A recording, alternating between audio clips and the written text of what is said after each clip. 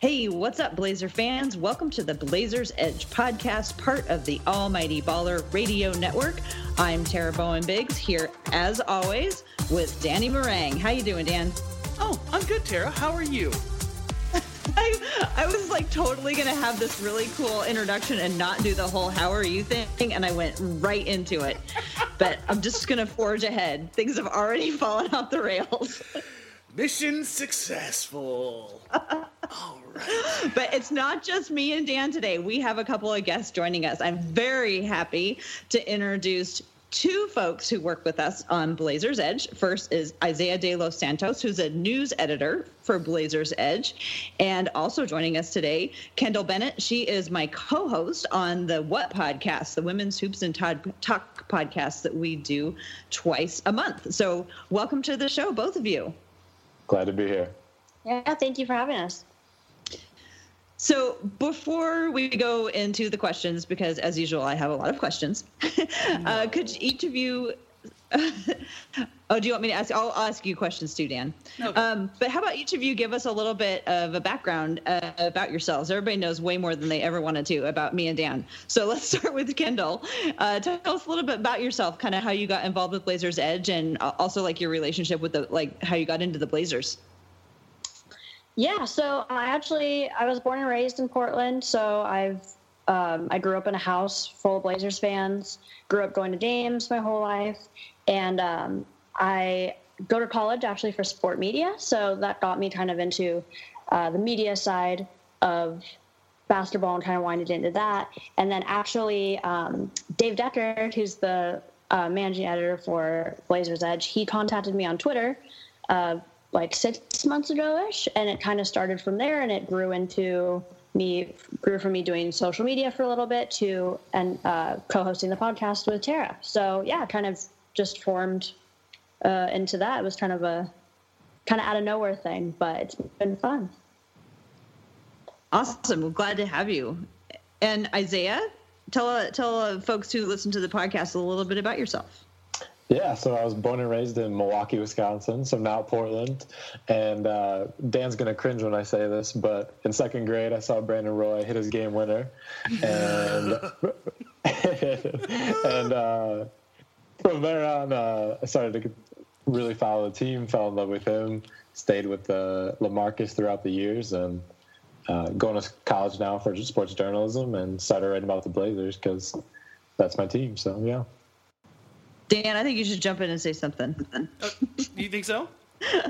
Yeah, you're never without words. Are you just like, It's my off season too, Tara. Okay, I want to take a break. All right, then. No, it is great to have you guys both here because it's my off season. It's getting really, really, really sad and depressed that I have to sit here for 2 more months with no basketball that actually matters to me anymore. And Donovan Mitchell can only carry my love for so far. Okay, this is your obligation. You can get 30 seconds to talk about Donovan Mitchell, and then we're moving on, Dan. No, I'm going to sprinkle it in. I'm going to sprinkle my 30 seconds in. I've got some Mitchell talk for later, too. Don't worry. Perfect. We're on the right track already. Well, when we were talking about what we were going to do this week and we wanted to have other folks on, and we decided that we were going to ask these two to join us, it was kind of funny because we were struck by the variety of age differences and generations that we have represented on this podcast today. We have because actually if you took Kendall and Isaiah and added their ages up, they're like still not as old as I am. And I think that's a good thing because it means we're going to get different perspectives from people who've watched them throughout different times and who, let's say, for lack of a better word, like came of age during different Blazer eras. And I've always been really curious about how do people who from different generations, we all approach the world slightly differently depending on, where we grew up. But do we also approach sports differently? Do we have do we have commonalities, or do we have, different ways that we look at what's going on in the sporting world, just like we do different ways we look at the world. Anyway, that's my long segue into the next portion. That was the weirdest get off my lawn segment I've ever heard. That was not a get off my lawn. It's like, let's all get on the lawn together and drink lemonade and talk about this thing that we all share and have in common, which is the Portland Trailblazers. So let's start with the first question. Actually, before we go into that, there's been some news lately about a lot of coaching, what people are calling the coaching carousel. And Isaiah, you handle news for Blazers Edge, so I know that you've kind of been watching it. Dan's been watching it, and Kendall, you might have some thoughts on this. So let's start off by talking about the situation in the NBA right now with lots of coaching vacancies. Like, we didn't have any coaching vacancies last year. So maybe, Dan, you can start off, and then if the two of you want to chime in anything about your opinions on why Blazer fans should be concerned, or what should we be watching for with all these coaching changes going on. I mean, really, when you look around the league right now, there's the haves and the have-nots with both players and coaches. If you look at the top-tier coaches, you're looking at the Brad Stevenses, the Dwayne Caseys of the world. Even Brett Brown is getting consideration in that, and then Mark D'Antoni, Steve Kerr, the top-tier teams and coaches. And Terry Stotts' name belongs in that, too, for what he's been able to do in Portland. And then there is the middling ground where coaches are relatively safe, but not entirely sure they're the coach that is going to take their team to the next level. And then you have the next tier, which is basically a giant bonfire. And nobody really knows where anybody's going to end up at the end of the night. Everybody's like wandering out in the forest, coming back, semi-intoxicated. I mean, it's straight out of Dazed and Confused. So it's a really, really weird time. But I think the cool thing that's coming out of this, and we're seeing this here particularly as it pertains to Portland, is that they're not exactly looking at the same retread coaches that we've seen year after year after year. A lot of assistant coaches are getting looks right now. Messina in San Antonio has been a hot coaching prospect for years now. We've heard Becky Hammond's name tossed in there. Now in Portland, you've got David Vanderpool and Nate Tibbetts. They're looking... organizations are getting smarter, and they're trying not to be the New York Knicks by just reaching out to somebody who just retired as a player in Derek Fisher or Jason Kidd, or hiring the same retread coaches to come in and just kind of kick the wheel. And instead, they're branching out in digging deeper than they have probably in years. And I think we're going to see kind of, for the first time in a while, a new generation of coaches that have real coaching experience. And I think that's going to change the way some... maybe not entirely the way some teams, run their offenses and defenses and their schemes in general, but I think you may see more people willing to try, and I think that's going to be the most interesting thing that comes out of all of this.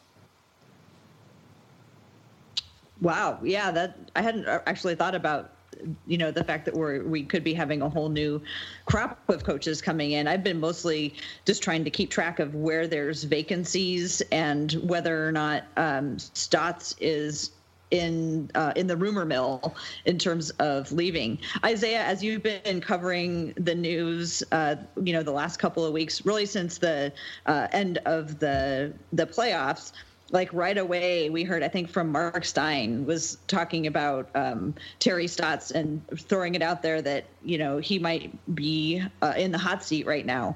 Mm-hmm. Can you summarize kind of what's been going on? Yeah, so there's a lot of vacancies around the league, as you mentioned. The Charlotte Hornets are out with Steve Clifford.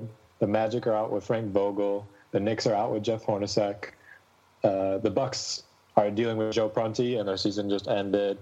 J.B. Bickerstaff just was hired to fill Memphis, and Jay Triano was just announced that he's out of the Phoenix job, and Mike Budenholzer just left Atlanta. So there's a lot of openings right now, and two people with a Portland connection that are getting looks are Nate Tibbetts and David Vanderpool. Vanderpool is going to meet with the Magic, and Tibbetts just met with the Atlanta Hawks today. Yep. The big takeaway here, I think, at least for me, with the way this is all going, is that you're seeing, like I said, the retread coaches not necessarily coming back in. Of course, you're going to hear the stupidity come out of New York because it's New York, and they'll talk about Mark Jackson. If you want Mark Jackson running your franchise, you don't want good things for your franchise. I'm just going to kind of leave it at that right now. So the opportunity that we're seeing now for guys like Tibbetts and Vanderpool, especially, I think that casts a good light on Portland and, in a sense, shows the level of development that Portland has had with a lot of these guys that are lower on the roster. And even really, if you think about it, even higher on the roster, the Damian Lillard and CJ McCollums of the world, and how they've been able to add to their games and expand upon their games. But guys like Shabazz Napier, Pat Connaughton, Yusuf Nurkic, like Terry Stotts gets a lot of the credit for the big name guys, especially like Dame, CJ, and Nurkic. But the guys who I constantly hear about, you know, the day-to-day who are really, really important to them are the assistants and Tibbetts and Vanderpool. And that's not to take away from Terry Stotts. It's just the relationship the assistants have managed to generate over the last few years. And I think that the fact that they're getting looks does nothing but good things for Portland. Let me pose a question. So we hear Stotts' name is out in the rumor mill basically as soon as the season ends. But then we hear 2 assistants are getting looks at potential head coaching jobs. Does that mean Stotts is safe, or that Portland will want to hold on to him just because they might be losing assistants? Now, see, as far as that one particular goes, I don't think they're necessarily related. Because if they do choose to move on from Stotts, I think it'll happen probably here in the next week or so, because they'll want to get probably by the time this next round comes to a conclusion. I think that's kind of the cutoff date if they're going to make the move. When you bring in a new head coach, they bring in their own assistants. That's just kind of the way it goes. It's kind of the way, like, if you fire a GM, typically they're going to bring in their own coach. That's just kind of the nature of the beast and the history of the league. That could be different. But I think that with Portland, Stotts' coaching tree, you know, it goes back to Rick Carlisle, Dwayne Casey, in the assistants that they've kind of brought along. I think that they have enough, or Stotts in particular has enough knowledge and connections in the league that where they would be able to replace assistant coaches pretty easily. And that's not to say that they're going to have the same impact that Tibbetts and Vanderpool have, because they've both been here for 5 and 6 years, I think, respectively. But I don't think they have a ton of trouble replacing them immediately. I think there are plenty of coaches that would want to fill in those spots, just particularly because the relationships that Terry Stotts and the players have with those coaches, that kind of springboards Portland kind of to the top of the pile for assistants, because, you know, knowing what's going on here and the production they've gotten out of those guys, it becomes a good place to come and learn and build your resume. Does that make sense? Yeah, for sure. Yeah, I want to ask Kendall if she has any additional thoughts about the coaching carousel, as they call it these days. Yeah, so I actually do have to admit, coaching is probably the thing I pay the least amount of attention to when it comes to the NBA. So I can't speak on it a ton. But what I do think has been interesting is that you're seeing a lot of these coaches that I think in so many ways fans have a hard time. Some fans are really fast to either stick with their coach when the coach doesn't necessarily deserve it, or completely just blame everything on the coach and say, well, they need it fired. And it's either one or the other, and they're very fast to do that. What I think is kind of interesting is, at least from what I've seen, maybe it's just the types of people that I follow on social media, is I've been seeing specifically with the Terry Stotts situation is I've been seeing much more reasonable response, where it's more, you know, I think he has his issues, but I think they need to fix the roster first. And then if the roster change still doesn't, or after a roster change, if then it's still not working, then we'll just change coaches. So I think I'm seeing it, not fans, at least from my kind of circle, I'm seeing a different, I'm not seeing a jump to, okay, get him fired immediately. So I think that's interesting, because I remember, I think last year I had a big group of people on my social media just saying, oh, he needs to be fired. So I think it's interesting kind of seeing now. I think it's in part because of seeing what happened with so many of these teams that fired their coaches, especially at the beginning of the season, when obviously people like David Fizdale and Earl Watson, when they got fired so early, kind of seeing that and seeing what happened with those teams after, I think that kind of scared a lot of people. And at least the people who maybe don't know as much about coaching and stuff. So I think it's kind of interesting seeing a different response right now than I was seeing last year, considering there's more rumors right now that he's possibly going to not have a job. So that's been kind of interesting to me. As far as other coaches go, like I said, I can't really speak on it a ton. I don't have really super strong opinions on that. But, yeah, it's really just the stock situation that I've found kind of interesting. I think it's exciting that you found the reasonable portion of Twitter. Yeah, that was my takeaway from that. That's I was like, remarkable. Oh, where is this corner of paradise? Because I'm usually clubbing Stotts trolls over the head with that want to see him fired every 5 minutes. Yeah.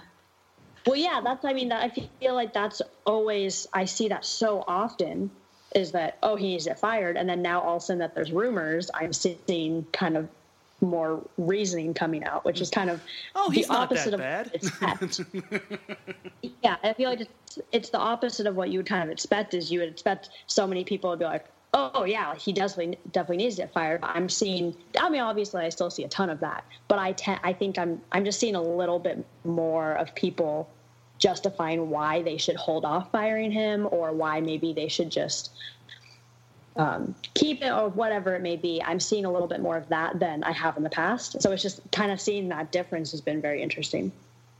I think at the end of the season, a lot of people are coming around to seeing, Dan, I'm going to give you this one piece of credit and then we're going to move on. Okay. But I see a lot of people coming around to the point of view that a number of people have been saying about Damian needs more help. And that last series was just like, that's what they mean. And I think people who were looking at it, like you were saying, Kendall, that it's the coach or not the coach, are seeing, what people have been saying about the talent gap over the last few years. But I want to put a bow on the coaching conversation and move on real quick there. to. Are you saying that people have wanted to make sweeping changes more than 10 days ago? It's almost like people have wanted sweeping changes for 10 days and longer, even, Oh, boy. Yes, I know. Okay, let's move on. So let's go to the roundtable portion of this. So let's start with Kendall and Isaiah first. What were as far as the Blazer season go, but also if you want to talk about the NBA in general, what were the biggest surprises and the biggest disappointments for you this season? Who wants to go first? I'll start. Yeah, you can go ahead. I think Mo Harkless appearing to be important is probably my biggest surprise, just because that was like a triple, I don't know, like not well double played. negative, but well like a triple. I don't know what that was, but that was amazing. Isaiah has a third backhand. I can't say he's important to the future, but he feels like he could be important. Welcome to being a Blazers fan, my friend. Because I remember the pre-contract extension, Mo Harkless would hustle, grab you a rebound, get a really nice dunk a game, and he looked like a serviceable player. And then last year it fell off.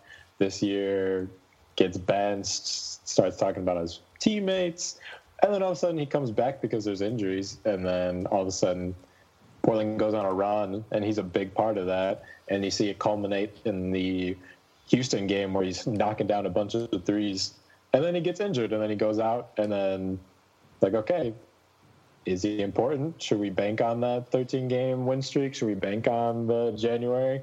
Or is he still the unmotivated Mo Harkless? So does he come together as the surprise and the disappointment, or do you have something separate that's your biggest disappointment? I'd say my biggest disappointment was just CJ not really elevating his game at all. He's still kind of the same most improved player from 2 years ago. And this year it seemed like his mistakes were a little more aplenty, dribbling the ball off his leg, or making a bad pass, or just settling for really bad shots. And the talk about trade CJ is not going away after his play this year. And I think he needed this year to solidify himself as Dame's true running mate, and I don't think that's the case. Interesting. Kendall, how about you? Biggest surprise and biggest disappointment? Yeah, I mean, I pretty much agree with everything he said. I think for me, I kind of can put mine together. I think Nurkic has been a surprise and a disappointment for me. I think coming off of last season when he first joined the team, it was, I mean, obviously everyone loved him. It was this huge deal of he's going to help us. He's going to get us so much farther. And I think the surprise and disappointment was that this season, yeah, he had some really great games, but he was very inconsistent. And there were so many times where the strongest lineups on the floor were when he was not in it. And that was surprising to me because I think in so many ways everyone expected he was that third guy. He was the Blazers' third. He made that big three. And then slowly, even you started seeing it in the media where every poster was CJ, Dame, and Nurkic. And towards the end of the season, it was just back to CJ and Dame. And little things like that, I think, speak a lot about what people are thinking about that. And I think the disappointment was that his strongest games were when something happened, when he got mad, when he got hit in the face. And it's disappointing to have a player who you know has that potential, but it takes something like that to get them there. And I was just really hoping that he could, along with every other Blazer fan, just hoping he could do that more consistently. And I think obviously people forget how young he is. He is still very young. He's only been in the league for a few years. So I think that's going to come with time.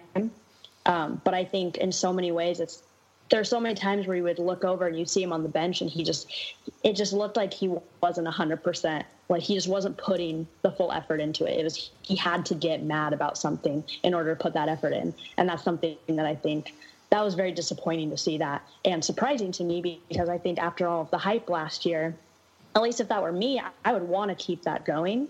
And I think that he really talked about wanting to keep that going. So then to see him not do that was both surprising and really disappointing. Every once in a while, though, he snuck a dunk in, and those were just like the best surprises. Yeah. Yeah. So there were some good surprises, too. But overall, more disappointment. Anything you want to add, Dan? No, I think this is really perfect. And it has no way... in fact,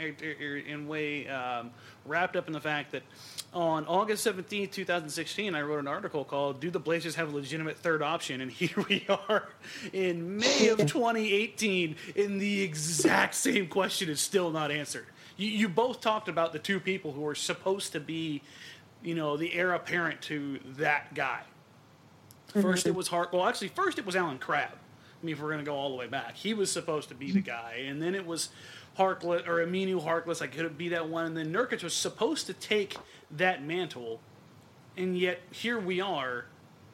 And the biggest surprise and disappointment is that they showed up, but that they didn't show up, and the fact that they didn't just kind of overwhelms everything else. And we're back at this point, which kind of brings us back to the original point of, talking about coaching, of, how do you get the most out of guys and who gets the most out of guys, and how do the Blazers kind of get going from here. And I think that's the overwhelming feeling, is that you feel like Dame is the dude. You feel like CJ could be the dude. And the third dude is not abiding. And there's not enough dudes. There is not enough abiding going on right now. I think we're at the point, and I think that's the big takeaway from this season. That sucks. I hate that that's, the biggest surprise and takeaway is that nobody yet, 2 years later, has managed to take that title to be that guy away. Mm-hmm. Okay, well, I don't know how many minutes we're into this, and Dan has already said something sucks. So we're going to try to, Blazer fans, turn this around by the end of the podcast. Good luck. try to find some positive things to talk about. But I kind of have one more question, sort of along these lines of how this season. Too. How the season ended. I'll start with you, Kendall, for the next one. Considering how the season ended, who do you think has the most to prove, and how would they go about proving it? Well, I think I'll go back to Nurk for that. I think, especially considering free agency, when you look at that and look at the Blazers' salary situation, the cap space where they don't have any, and looking to, are they going to sign someone like Nurk again when he's inconsistent when we have someone like Zach Collins coming up where, okay, maybe he's not going to be as solid as Nurk would be next season, but if they can't afford Nurk and Nurk's going to come in and want all this money, I mean, he didn't really prove that he deserves to earn a lot more money like everyone thought he was going to this summer. So I think I don't really know at this point what he can really do because the season's summer. I think it's really just what he does in the off season, if he's working out with coaches, if he's doing stuff like that. But I think that it's going to be interesting to see what they do as far as signing him again, because that's, I mean, in my opinion, I would say don't do it, which I think a lot of fans disagree with. But I think that, I mean, obviously, like, we can't really afford it. So, and he was so inconsistent this year, and I think he has a lot to prove in order to get that spot back. Because as of right now, I don't think they're necessarily looking at him as, okay, well, he's worth all this money. How about you, Isaiah? Yeah, I think it's Nurk too. I just think his season kind of rubbed me the wrong way, just because Collins gets drafted. He plays the same position.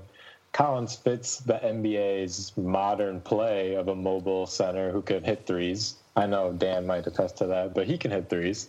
And Nurk has an all right season at best, a good season, and he has a replacement kind of waiting in the wings. He has free agency upon him coming into this season, and he still didn't ball out in a contract year when you see guys putting up crazy numbers. And that just makes me kind of think of, is he just stuck where he is, and is he ever going to really elevate his game to the next level? And I mean, the second part of your question is, how might they go about proving it?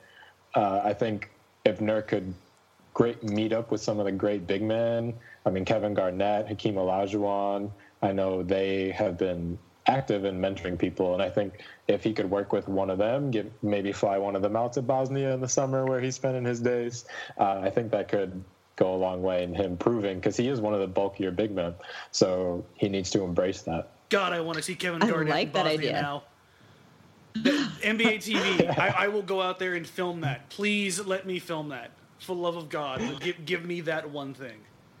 Hey, it's Area 21 on the road. I mean, TNT hop all over that. It's like Bosnian hillbillies like meets Area 21. That's just going to be amazing. That is my one thing I want to see in life is Nurkic on his farm. If you guys have ever seen Nurkic and Jokic, they both go home, one to Bosnia, obviously the other to Serbia, but they both go train in like kind of the countryside. And it would be wild to see Kevin Garnett, Area 21 out there with Jusuf Nurkic. I love that idea, and I look forward to fielding the call from NBA TV when next time somebody from their organization listens to the Blazers Edge Weekly podcast and they contact me and say, "Wait, I need to talk to these guys about this." Think big, okay? I know. So I should think bigger than NBA TV and think like what, ESPN? Is that bigger? Which one's bigger? I'm going to do it alongside LeVar Ball. TNT. We'll just start their own channel. How about that?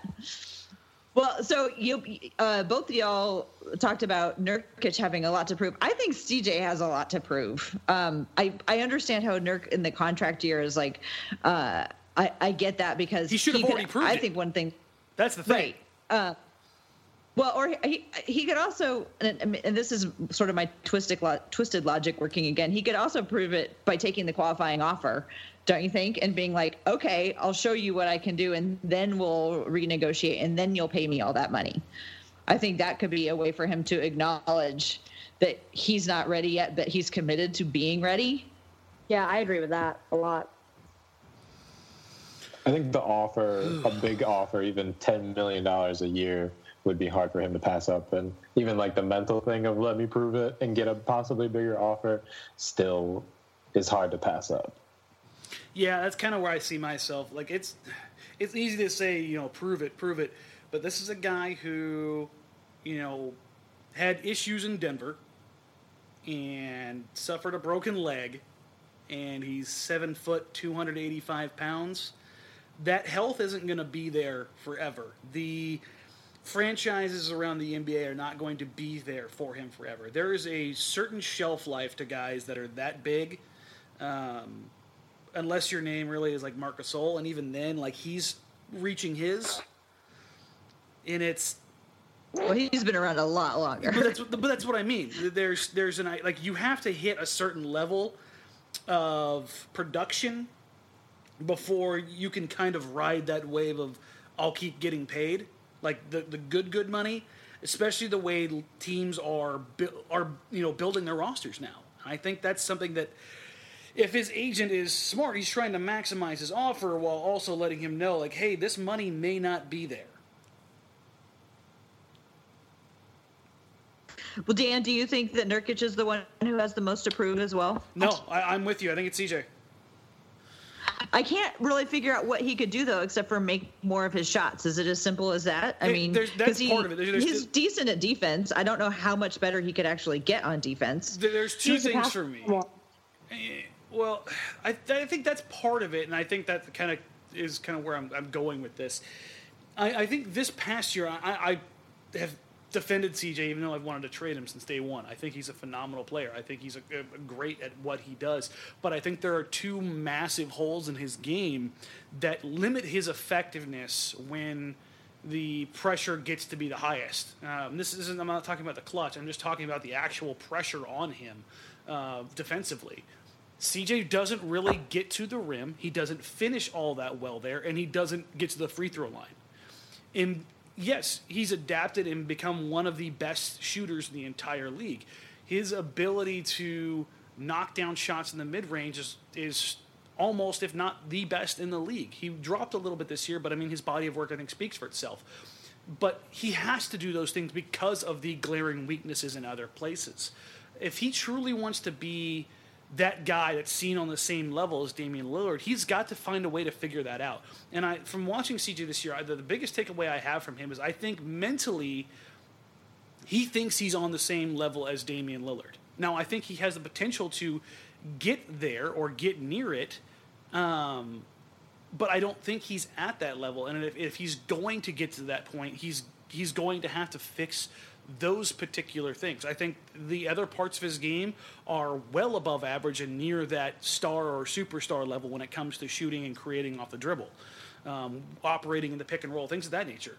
But I think that the holes are so glaring that finding the counter to CJ isn't as hard as it is to find for, like, say, Damian Lillard. And I know people will say, well, Dame was taken out of the series and CJ scored. They weren't throwing double and triple teams and even a quadruple team at CJ McCollum in that series.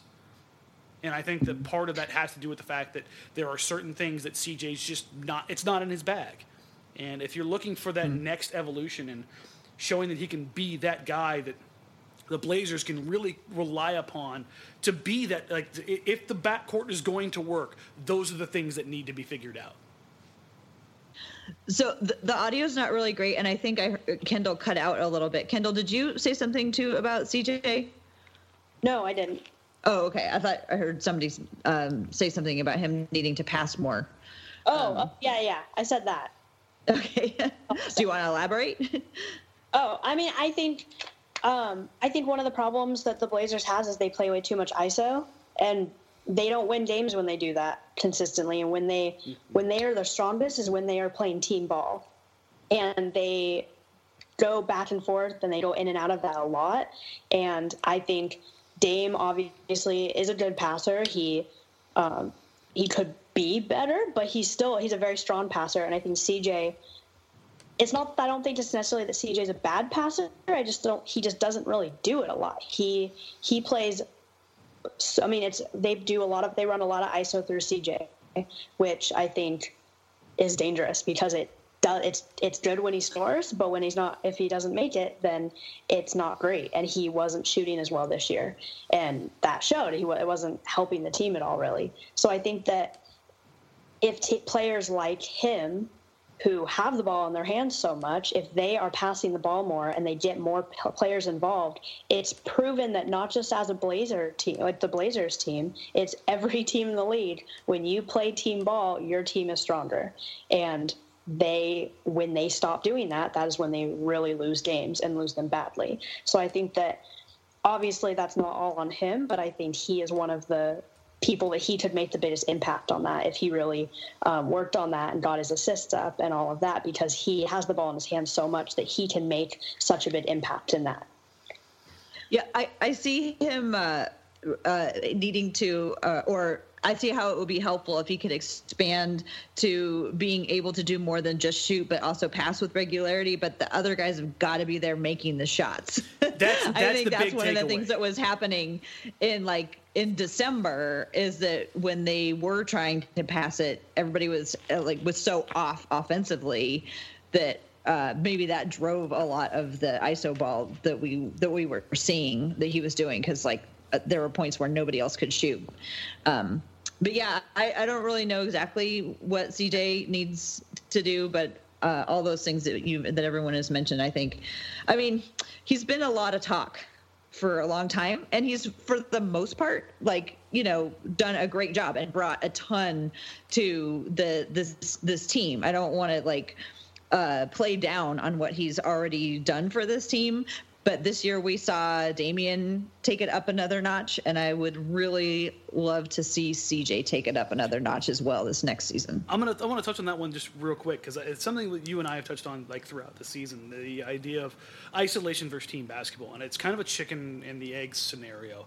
Because I see this comment come up on Twitter, I see it up on the Blazers Edge comments, I've had it even on the Blazers Outsiders and the Facebook comments there, that the idea that the Blazers need to play more team basketball. I would love to see them do that too, but I would also like to see them have a team around them that makes that a conducive reality. Matt Moore at, not Harvard Production, but HP Basketball. At the Action Sports Network now, he brought up a point that the Blazers had the most wide open looks in the playoffs and on spot-up opportunities, and they shot a whopping 36%.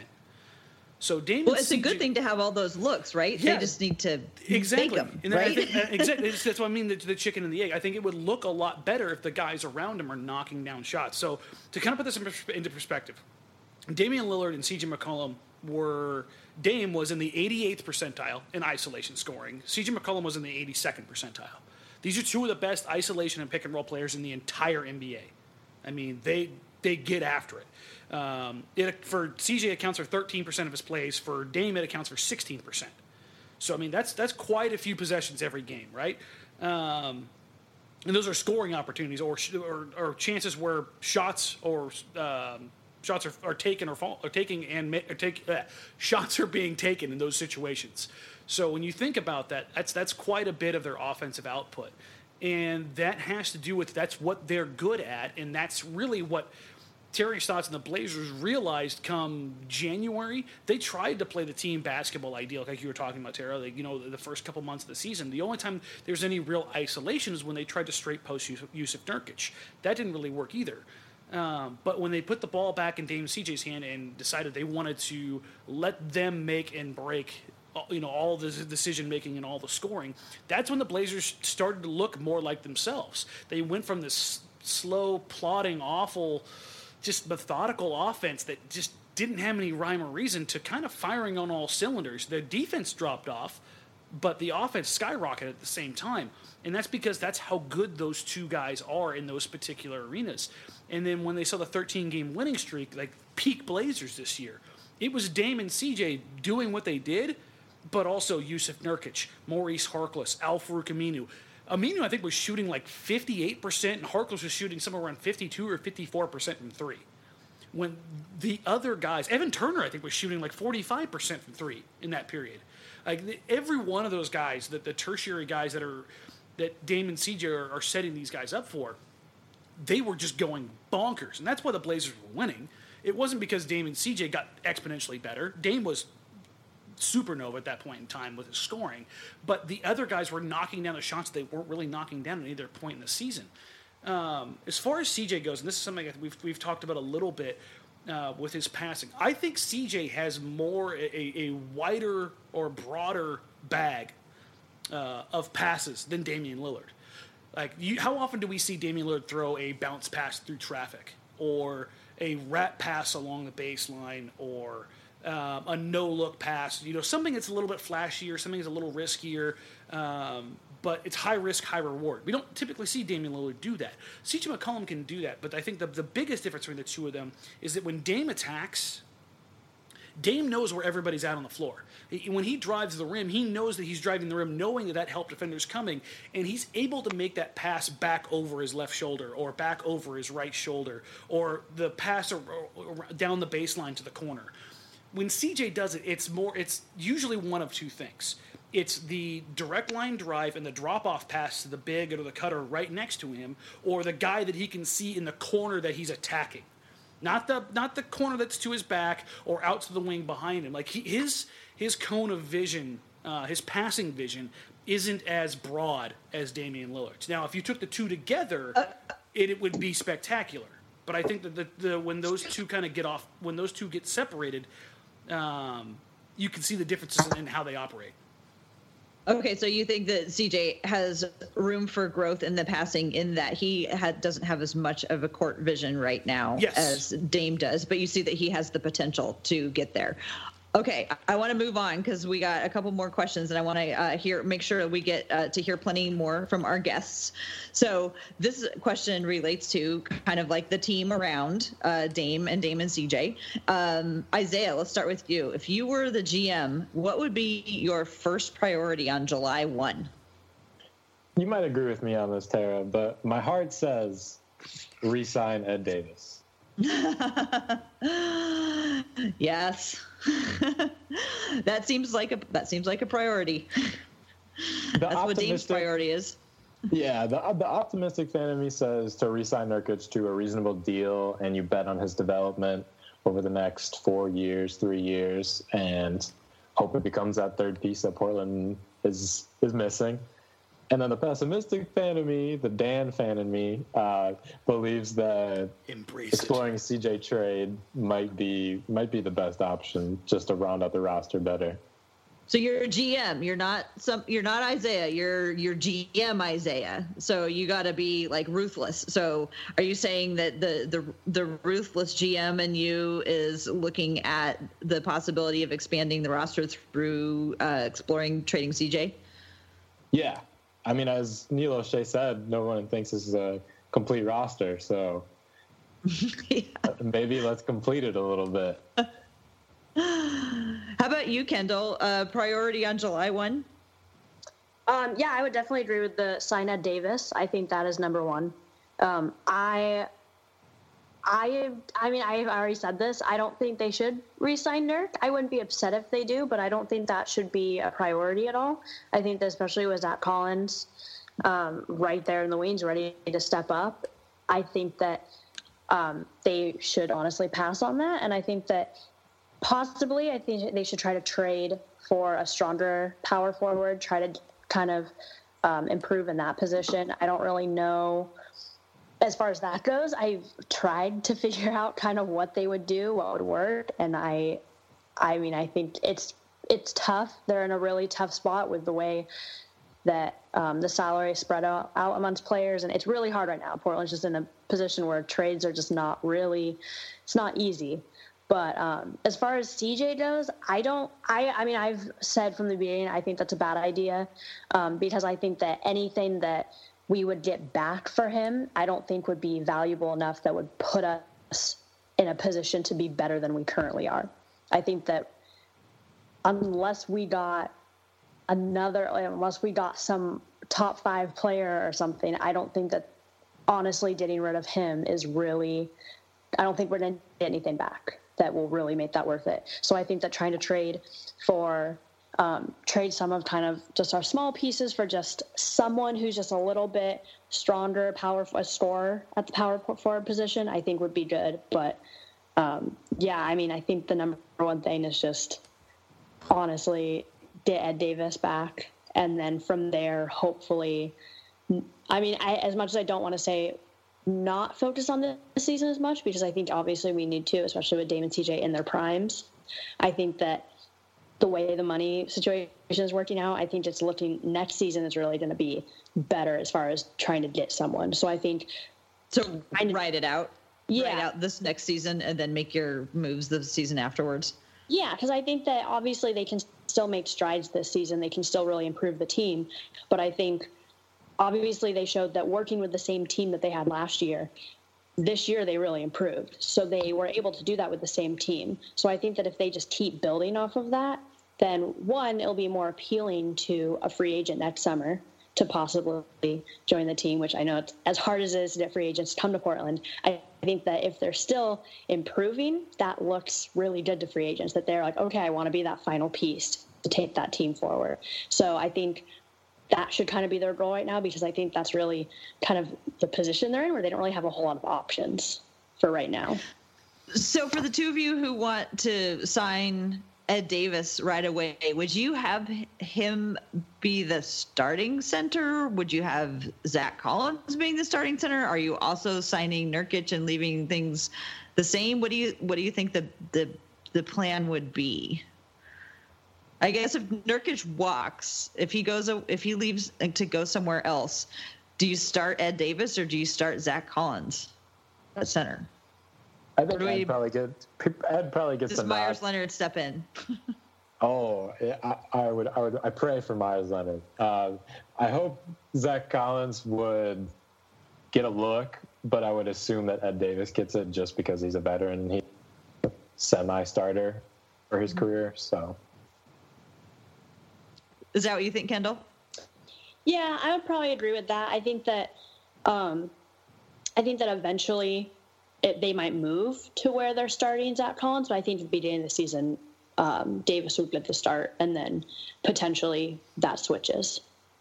I mean, Zach Collins has barely even played without Ed Davis. I mean, he played with Ed Davis, I think, about 80% of his minutes.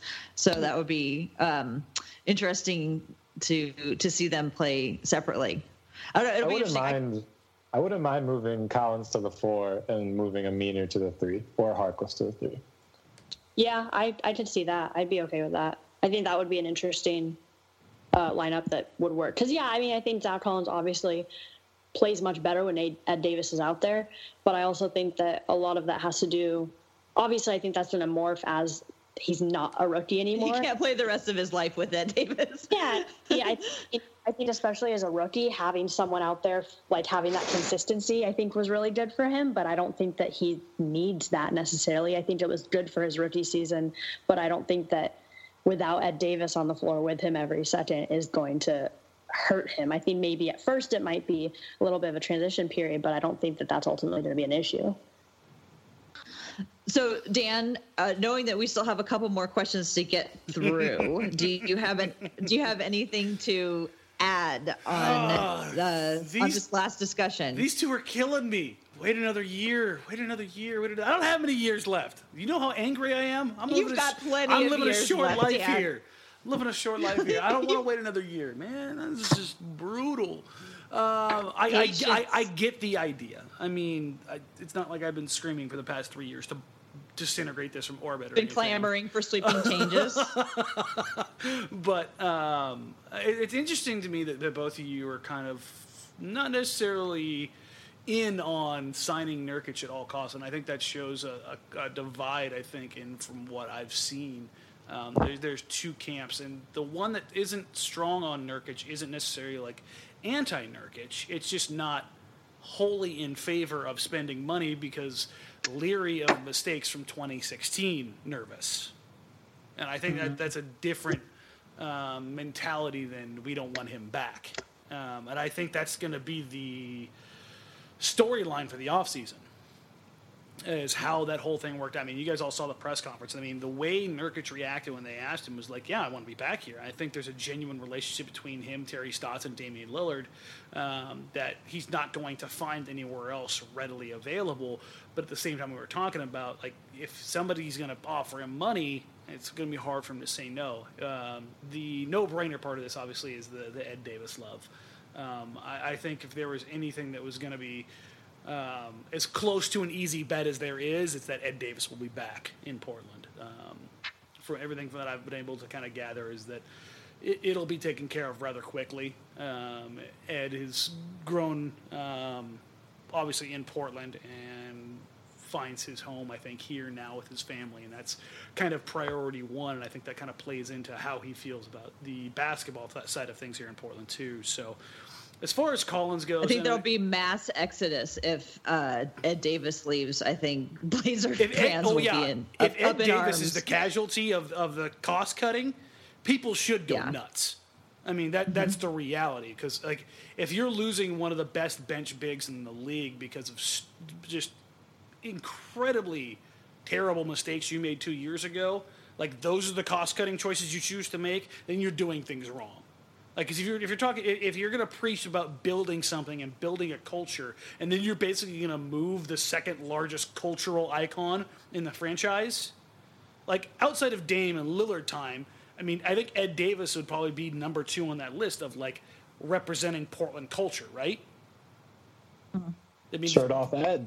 Exactly, and that's what I mean. Like his identity is bigger than I think than his statistical contribution. And I think that speaks to who he is as a player and as a human being. So I think he's relatively safe. The last thing I'll say on this is the Zach Collins. And I don't hate Zach Collins. I don't think he's a bad player, and I know we go down this road every now and then, but I still don't think he's ready. Like, I just don't see him being physically ready to be a starter in this league for another couple years. And that's not a shot at him. It's just physically, I don't see him being able to play the 5 at least until he puts on another 25, 30 pounds, or he gets his man body. Nurkic leaves, then do they just put Myers Leonard back in at center? I don't know. If you think Zach Collins isn't ready, I mean, I think they would try to play Collins. Maybe you try, because I think that Leonard is kind of on the outs with Coach Stotts in the organization. But I don't think he's ready. You know, if they want to get to that saying level. If you're okay with Nurkic watching, then the centers that you have left are Ed Davis and Zach Collins. And you're just saying you don't think Zach Collins is ready to start. The Ed Davis can start, and Zach Collins would be his guy off the bench. Okay, I got it. I think that's the level you'd fall into. I was just so ready to ride to Zach Collins' defense. No. Like I automatically thought that you were saying, listen, the things that I've said about Zach in the past, I think they've pretty much all come true. I mean, he's had times like spurts where he's been good. He's had times when he's been very bad. It's just that's a 19, 20-year-old rookie. I think that's what you expect, especially from a big man, because big men don't physically mature, and their games don't really round out until they're 25 years old. We're still 5 years from that. Like it's okay to give the kid some time. Like he played well in 6 games this year, and it's like, okay, maybe next year let's get it to 20. Okay, I'm cutting this off because we got a couple more questions left. Isaiah, did you have something you wanted to jump in on? Nope, I'm just laughing at Dan. All right. Well, I want to give us a question that's a little bit more league wide, and with the state of the playoffs right now, OKC just got eliminated by Utah, and my question is, who would you rather be right now? Portland, who just went through this 4-game sweep by the Pelicans, their situation for next year, or OKC, who was supposed to be going to be the darlings because now they have the big 3, and they also got eliminated in their first round. So who would you rather be right now? Kendall, do you want to start? Yeah, sure. I would easily take Portland. I think that OKC, I mean, they're about to lose Paul George. So, I honestly don't see any world. And pay Carmelo Anthony $28 million. Yeah, because people keep saying, oh, well, I've heard a lot of people say, well, they think he's going to not take his player option. No, he definitely will, because no other team will pay him that money. So he's going to stay there and get that money while the last year that he can make that type of money in the league. And so they're going to keep him for one more year. And then after that, I mean, who knows where he'll go, because I don't know how many teams realistically want him as that badly.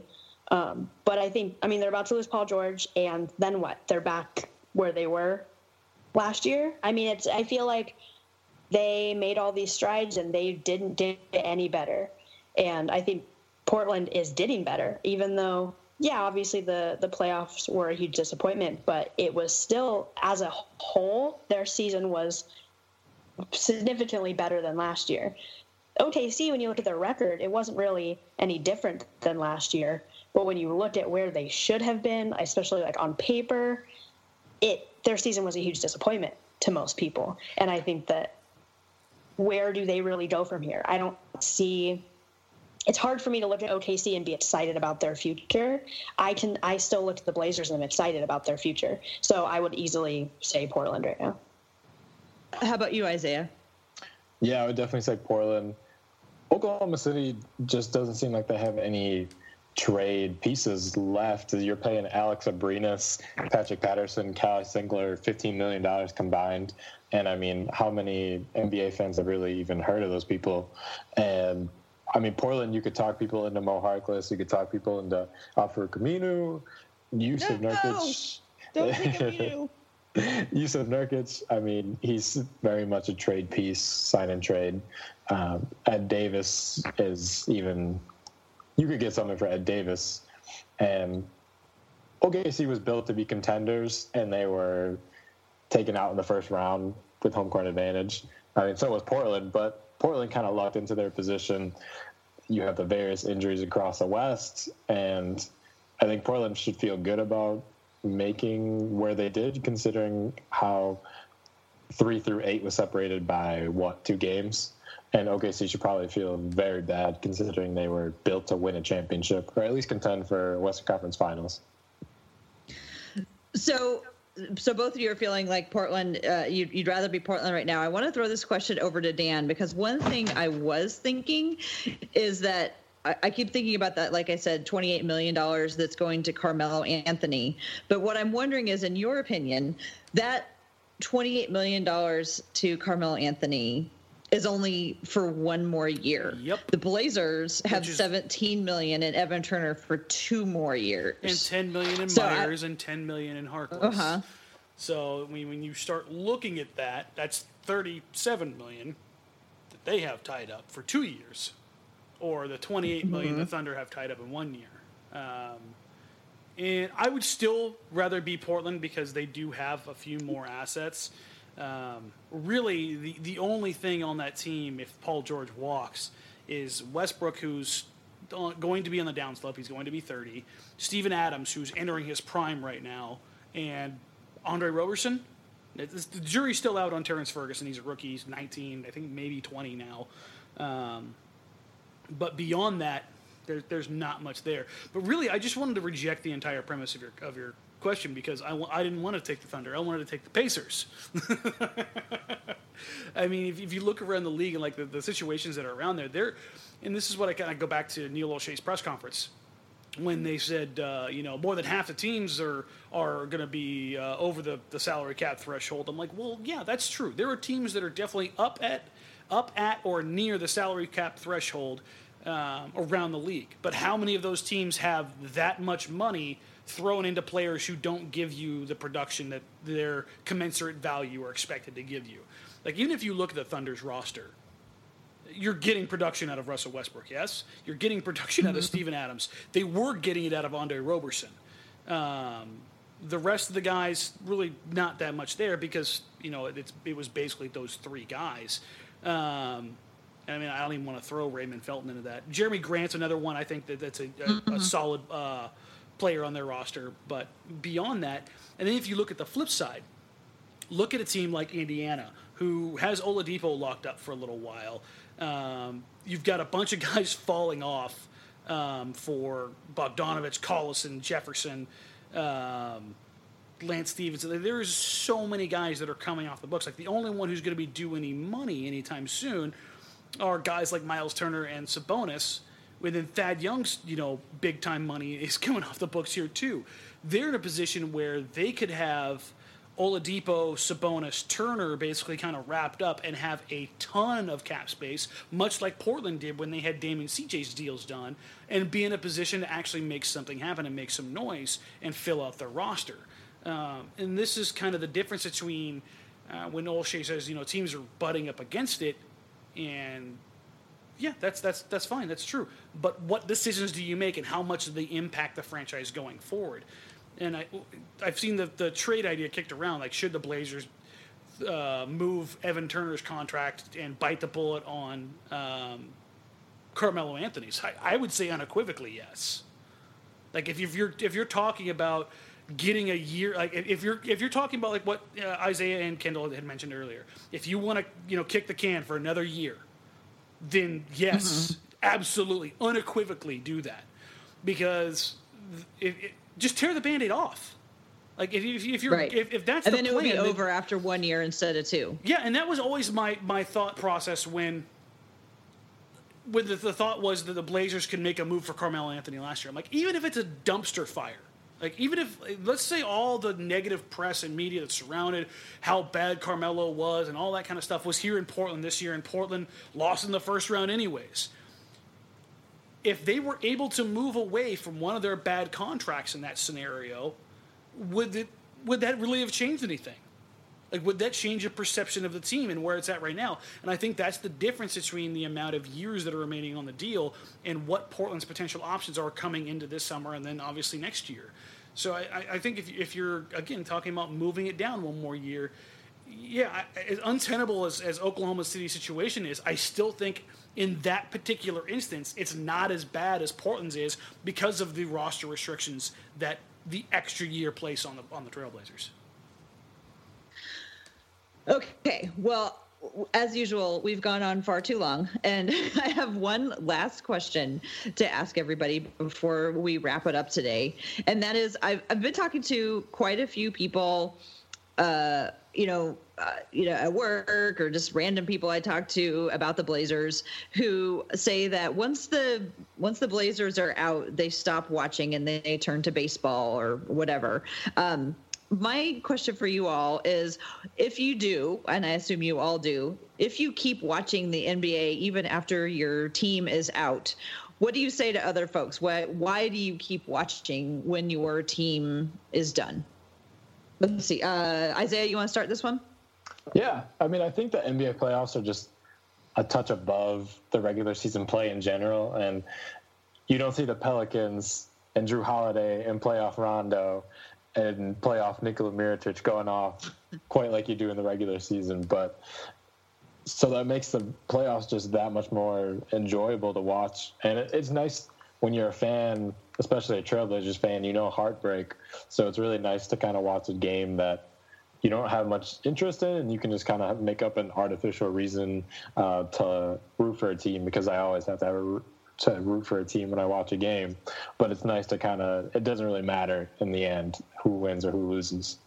Not quite so much of your heart invested in it. Yeah. Unless I'm watching the Wizards, because I think they're like Portland East for the most part, with John Wall and Bradley Beal. So when they lose, it kind of feels like Portland loses, but not on a grander scale. Just remember this: not you quite can't break painful. your heart if you don't have one, Isaiah. How about you, Kendall? What keeps you watching? Well, what I always say is that I'm not just a Blazers fan, I'm an NBA fan. So whether it be playoffs or just other regular season games, I'm always just watching games. So the playoffs to me, whether it be a Blazers playoff series or some other teams, it's still NBA basketball. It's still the same sport that I love to watch all the time. And then like what Isaiah said, is that obviously the playoffs are just a step above the regular season. So to me, it's not a matter of, oh, my team's out, I'm done watching. It's, okay, well, NBA is still going on. So I'm still going to watch it for that reason. I agree with both of you said, and Isaiah, I really like the ability to, like you said, watch it like with a step back, so you're not quite so invested. Like, I like to watch it because I can watch really good basketball. I can watch actual plays being developed, being drawn up, being played out. But then if something goes wrong, it doesn't really matter. It's like, oh, they missed it. I don't really care all that much. And it's also really nice to watch other teams, like when they throw the ball out of bounds or when they bounce it off their foot or when they miss a dunk. Because sometimes when I get like so down into the Trailblazers and what they're doing, I forget that other teams also, shoot don't, shoot less than 50% from three. It's nice to remind ourselves that other teams are also imperfect. And I don't know, that's why I keep watching. How about you, Dan? How many seconds do I have left of my 30 seconds? Is this about Donovan Mitchell? Oh, yeah. It's absolutely unequivocally about Donovan Mitchell. Watching him as a rookie be a true superstar and carry that franchise the way he's done so has been spectacular. Watching Ben Simmons do it for the 76ers and just play phenomenally. And for all the people out there who love to hate LeBron, I don't care. Watching him backpack that ragtag squad, the Cavs, has been amazing. Like the game he had today was absolutely bananas. Absolutely. Just to be able to sit there and watch that. And I think the one thing that I took away from this whole playoff weekend and the first round kind of wrapping up and getting into the second round is that everybody on Twitter came together to hate the NBA refs as one. And I am here for that. I am here for every bit of that. Yeah, there was a lot of questionable calls, or just flat out wrong, depending on who you ask. I mean, I will supply them all, and we can all rally together. So you're not watching the playoffs for the reffing, but you're watching it for the stunning individual performances that happen during the playoffs. Yeah, this time of year, like, if Portland's out of it, I mean, who am I kidding? When Portland's out of it, I lock in on individual players, and I'll sit there and watch that one player the entire time they're on the floor. There's just a few guys who are in the league that I can't take my eyes off during a game. Like watching LeBron James post up over and over and over again against the Pacers, and them having zero answer for it. And that's not a shot at the Pacers. That's just when that man gets in that position, there's almost nothing you can do. And just watching how helpless some of the best players in the world are at that one particular thing, just sit there and just kind of in awe of themselves. I think that's what the epitome of the playoffs and the run for the championship are all about. Those individual efforts that kind of culminate with the team. Yeah, I would say watching Giannis Antetokounmpo and him just streak down the floor and see him poke at the defense and see what prey he's going to attack has been like one of my favorite things this playoff so far. I watched a lot of the Bucks-Celtics series, and just eyeing out on him, like you said, Dan, was really just a fun thing to do because I'm watching Damian Lillard most of the time. So it's nice to see the other stars of the NBA and see that there are other good players out there. See, the Trailblazers do care about us. They want us. They wanted to expose us to this fantastic playoff basketball, so they decided to give us the second round off. Wow, Dan, was that you finding a silver lining? In the most sarcastic way possible. Yes. My work here is done. Perfect. Well, everyone, Kendall and Isaiah, thank you so much for joining us this week and talking with us about the end of the Trailblazers season and possibly what might be coming up next. How about you each tell us how people can find you on social or on Blazers Edge or wherever? Go ahead, Kendall. So my Twitter is Kendall Bennett 16, and it's pretty much all just Blazers and other NBA stuff. So if that's what you're into, then that's a good place to go. And Isaiah? You can find me at _I De Los Santos, and you can find me on Blazers Edge, Isaiah De Los Santos. And yeah, my Twitter feed is going to be a lot of Marvel and Infinity War in the next couple days, and movies that I get to watch now that the season's over with. So if that's your jam during the Blazers not playing, you can catch me there.